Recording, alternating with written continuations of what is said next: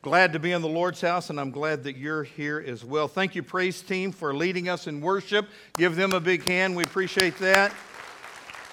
Again, I want to thank Miss Sherry for singing such an awesome song. Now, here's one thing I know about the Bible. The Bible is full of encouragement and comfort, is it not? And I love that about the Bible. I mean, I can go to it, I can be encouraged. When I'm down, I can receive comfort. And I just love preaching sermons on the encouragement and comfort we get from God's Word. Because it is, man. It is a book full of encouragement and comfort. However, let's never forget, it's also a book of warning and woe. That's why it's so balanced. It's got both, man. It's got hope and encouragement, but there's also warning and woe in the good book. And if you were to ask me for the two most disturbing scriptures in the Bible, I would point to one at the end of the New Testament and another at the beginning of the New Testament. The one at the end of the New Testament is found in Revelation chapter 20. There is this frightening account of the great white throne judgment of God. And I'll tell you what, you read that passage and it makes the hair stand up on the back of your neck. And if you're not saved, you want to get saved by the end of that passage. And if you are a believer, you're going to be shuddering and committing yourself to world evangelism. Because I'm here to tell you, God is coming again. And when He comes again, He is going to judge the world. And those who have their names written in the Lamb's Book of Life are going to go to heaven. Those whose names are not written in the Lamb's Book of Life will spend eternity in hell. That's a very disturbing passage. The other passage is found at the beginning of the New Testament in, of all places, our Lord's beautiful Sermon on the Mount. Let me just read some of these verses to you found in Matthew's Gospel, chapter 5, beginning with verse 21. Jesus said, "Not everyone who says unto me, Lord, Lord, shall enter into the kingdom of heaven, but he who does the will of my Father in heaven. Many will say unto me in that day, Lord, Lord, have we not prophesied in your name, and cast out demons in your name, and done many wonderful works in your name? But then I will declare unto them, I never knew you. Depart from me, you who practice lawlessness." Jesus is warning us in this passage that many unsaved people are going to come to church and they expect to go to heaven. Some are preaching, others are casting out demons, and others are performing miracles. They think they're okay, but they're not. Perhaps they grew up in a Christian home. Perhaps they were baptized once upon a time. Or maybe they went through some religious motion or emotion at some point. But they have never actually had a life-changing encounter with the Lordship of Jesus Christ. Jesus is telling us there are many people in the church who are, get this, self-deceived. The devil, who is the deceiver of the whole world, has built deception into the framework of our society. This deceptiveness is actually inside each and every one of us in this room, for we are all experts at deceiving. And the person that we most often deceive is ourselves. Man, you didn't know you came for this, did you? Just as the unsaved person can be self-deceived about his or her salvation, the Christian can be self-deceived about their spiritual maturity. Jesus told the church at Laodicea in Revelation chapter 3, you think you're rich and have acquired wealth and need nothing, but you do not realize that you are wretched and pitiful, poor, blind, and naked. I tell you, I read that and it just kind of freaks me out. Because Jesus is saying this to a church, to Christians. He's saying to us, hey, you think you're okay, but in my eyes, you're not really as good as you think you are. You, in reality, are wretched and pitiful, poor, blind, and naked. Not only can we be self-deceived about our spiritual maturity, we can also be self-deceived about our lifestyles. There are some Christians who have compromised their convictions and their standards. And it freaks me out and blows my mind that I see a lot of modern day Christians and believers who attend church on Sunday and think everything is okay in their spiritual life, when in reality their lifestyle is no different than a person who is lost. There must be a distinct difference in our lifestyles, people. In fact, the Apostle Paul warned, be not deceived, God is not mocked. Whatever a man reaps, that is what he's going to sow. James told us, if anyone considers himself religious but does not bridle his tongue, he is deceived. He's deceived himself. And his religion is worthless. John said, if we claim to be without sin, we've deceived ourselves, and the truth is not in us. So, it begs me at this point to ask you the question, how are you deceived today? Because here's one thing I know. Every one of us, even you people in the balcony up there, is as close as you are to God. Every one of us in this room are self-deceived. So, how are you deceived today? Perhaps you think you're saved, but you're really not. Perhaps you think you're a strong Christian, but in reality, you are poor, blind, and naked. Perhaps you believe that you're serving the Lord the best you can, but in reality, your motives are all wrong and selfish. Maybe you're involved in an argument and you're so proud in your own human spirit that you can't even admit to yourself that you're the one who's wrong. So we are so prone to self-deception. Every one of us in this room. We are so prone to self-deception because the Bible tells us in Jeremiah chapter 17:9 that the heart is deceitful above all things and desperately wicked. Who can know it? Who can understand it? Well, let me say, nobody can. You can't even understand your own heart because your heart is deceitful and your heart is desperately wicked. So who can understand it? Well, you can't. The ancient philosopher said, know thyself. You've heard that quote, know thyself. Well, we found that's an impossible task. Many people try to discover who they are and to make sense of their own identity. At some point in your life, you're going to go through that struggle. I heard about a teenager who explained his weird behavior to his parents by saying, I'm just trying to find myself. To which his father replied, oh, I didn't know you were lost. Well, he was. I ministered to another young man one time going through a lot of confusion, and he told his dad, I'm just trying to figure out who I am. But you know what? His dad was not very sympathetic, but it was a genuine struggle to that teenager.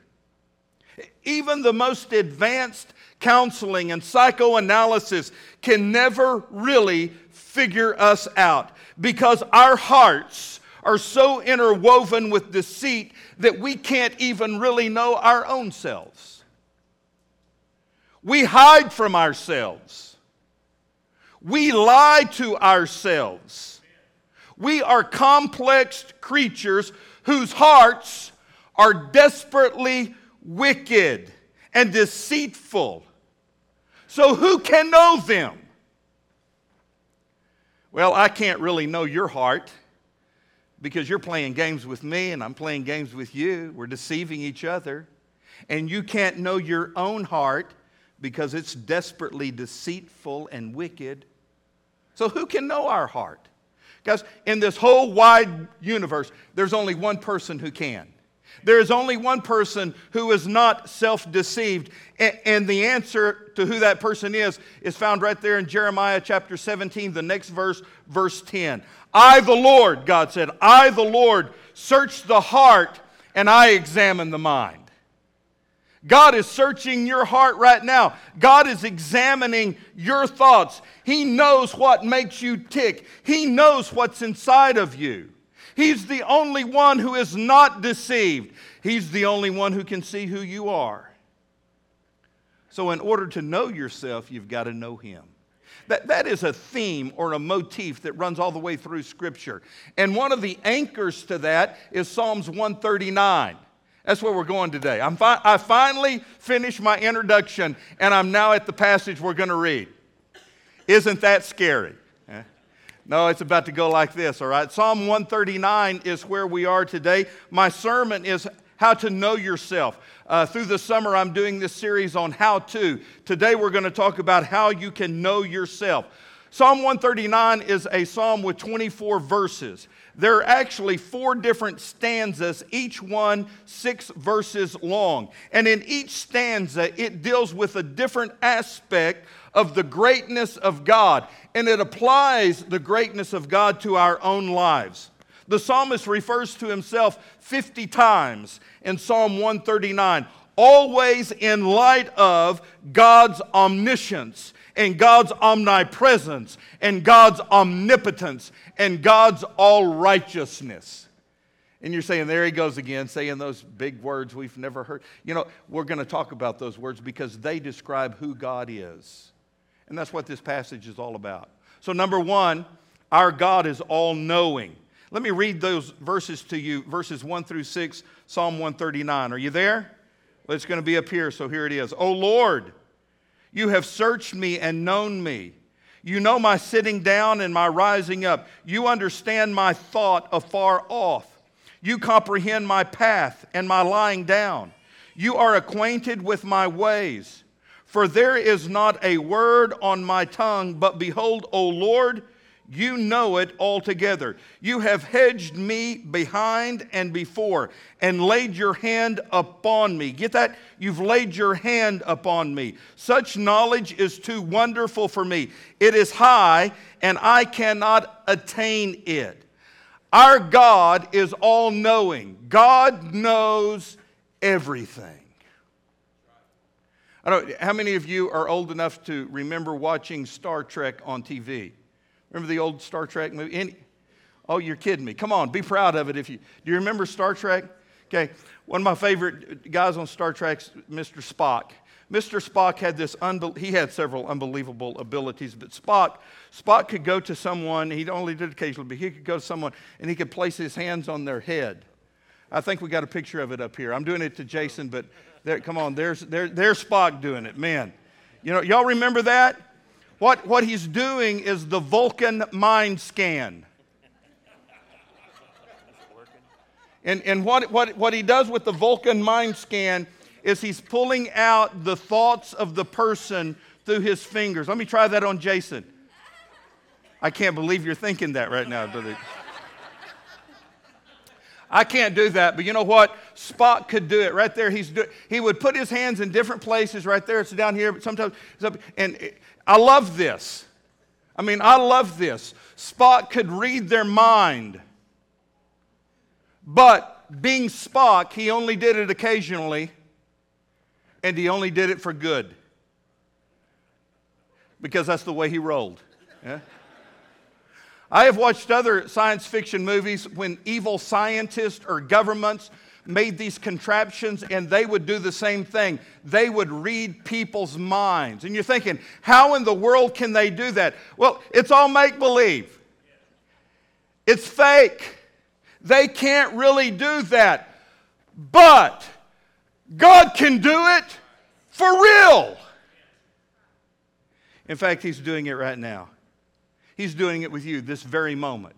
You see, our God knows our words before we say them. He knows our thoughts before we think them. He knows our actions before we do them. Nothing is hidden from Him. He views the mental movies that you are playing in your brain right now. He knows the reasons you do a particular thing. He hears the words you think and say under your breath. God knows the thoughts and intents of our heart.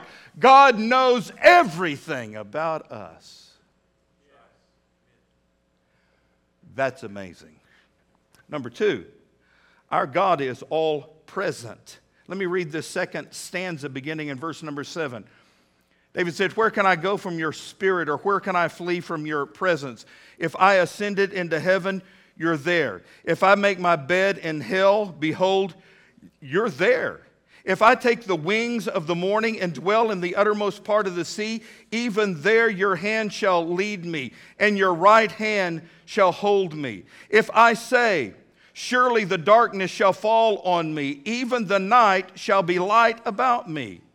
Indeed, the darkness shall not hide from you, but the night shines as the day. The darkness and the light, they are both alike to you. Our God is all present. He's omnipresent. That means that God is present everywhere at the same time. Boy, I tell you what, that blows my brain.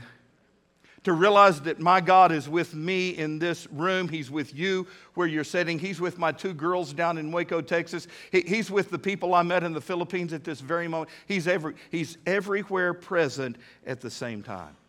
I remember the story of an American traveler who found an Arabian boy sitting under a palm tree on an oasis. And the American thought he'd have a little bit of fun with this Arabian boy. And so he said, son, I'll give you $1 if you can tell me where God is. And the boy quickly replied and said, I'll give you $1 if you can tell me where God is not. You can't hide from God. You can't run from God. Ask Jonah. There's no fleeing from his presence. The Methodist minister Charles Allen used to play golf with a man who was known for his profanity on the golf course. One day the preacher said to this man, I've heard that you frequently use profanity on the golf course, yet I've never heard you say a profane word in my presence. To which the man replied, well, when I'm with my preacher, I can control myself. Allen said, well, so suppose that you realize you're always with God. God is always alert.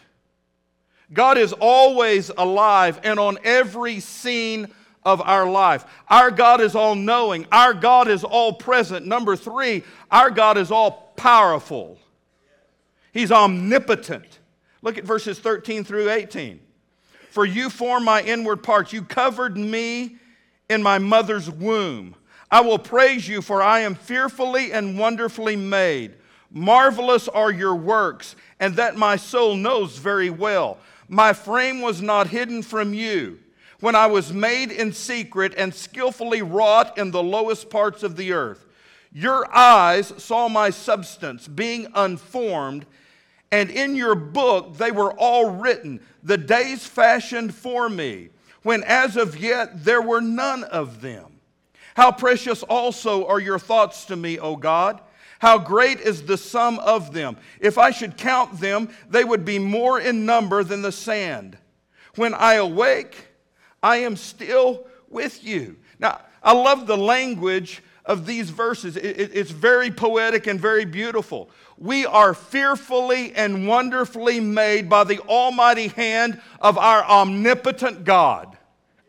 The all-powerful God created us. We were knit together in the darkness of our mother's womb, in secret places that nobody else can see except for God. Wow. That is until modern technology has come along with ultrasound, and you can see those babies in their mama's womb. Boy, I'm talking about a lot of things today that freak me out, and that's one of them. Of course, my youngest son's 17. Whitney's 28 years old. They were doing ultrasound back in those days, but it was real blurry, yeah? I can remember seeing Whitney's ultrasound, and I would say, okay, what am I looking at here? Because I don't understand any of this. And that technician would say, well, there's her nose. And I said, really? Okay, I don't know how you get that out of that, but okay, there's her finger. Okay, I don't see them there. But it's amazing today. Have you seen a recent ultrasound today? I mean, I just saw the one not long ago of little Dallas Faye when she was in her mama's belly before. It is amazing. You can see facial features of these babies in their mama's womb. It's amazing. I'll tell you what, when I was born, my parents, they didn't get a look at me beforehand. They didn't know what they were going to get. We won't go there, but you know what I'm talking about. Just in my lifetime, we've obtained that technology, whereas before, nobody could see. Only God could see. And if you really want a verse that messes with your brain cells, look at verse number 16. David is saying, God, you wrote my book before I was even born. You wrote the book of my life before I was even conceived. That's how powerful God is. Even before conception and birth, He knows you through and through. Therefore, listen to me, you cannot erect fronts with God, nor can you hide from His searching gaze. But the psalmist has one more stanza left. Not only does he tell us that our God is all-knowing and all-present and all-powerful, number 4, he tells us that our God is all-righteous. He's a holy God. Look at verse number 19. Oh, that you would slay the wicked, O God. Depart from me, therefore, you bloodthirsty men. For they speak against you wickedly. Your enemies take your name in vain. Do I not hate them, O Lord, who hate you? And do I not loathe those who rise up against you? I hate them with a perfect hatred. I count them my enemies. So, this is kind of Old Testament language here. He's saying, God, your enemies are my enemies. Those people who are against you, they're against me as well. But you're righteous. You're all righteous. Your standards don't change. And in the end, you will be victorious. But now, look at verse 23. He sums it all up by saying, search me, O God, and know my heart. Try me and know my anxieties or my thoughts. And see if there is any wicked way in me. And lead me in the path or the way that's everlasting.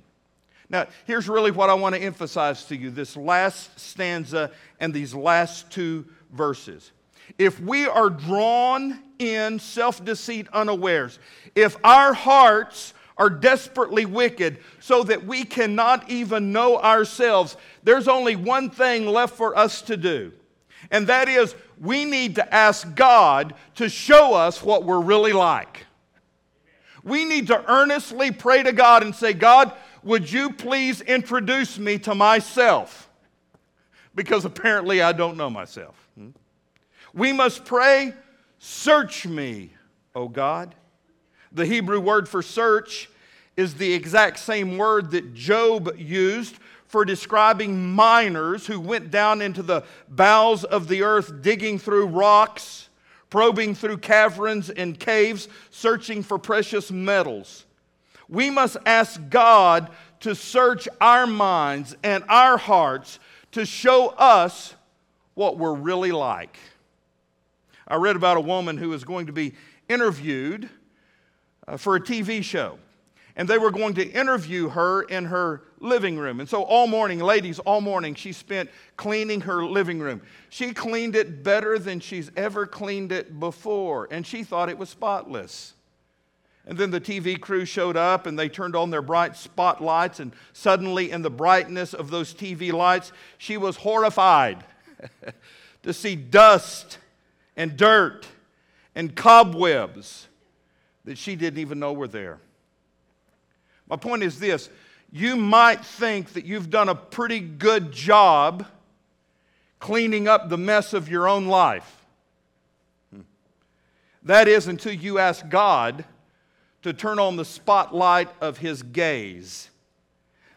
Then, chances are, you're going to see dirt and dust and spider webs that you didn't even know were there.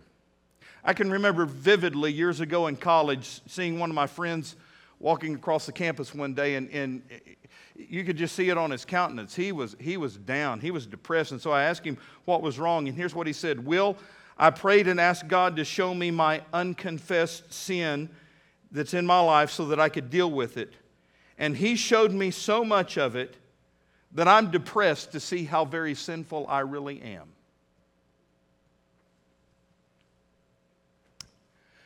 Can I tell you, every one of us in this room, we all need to find an alone place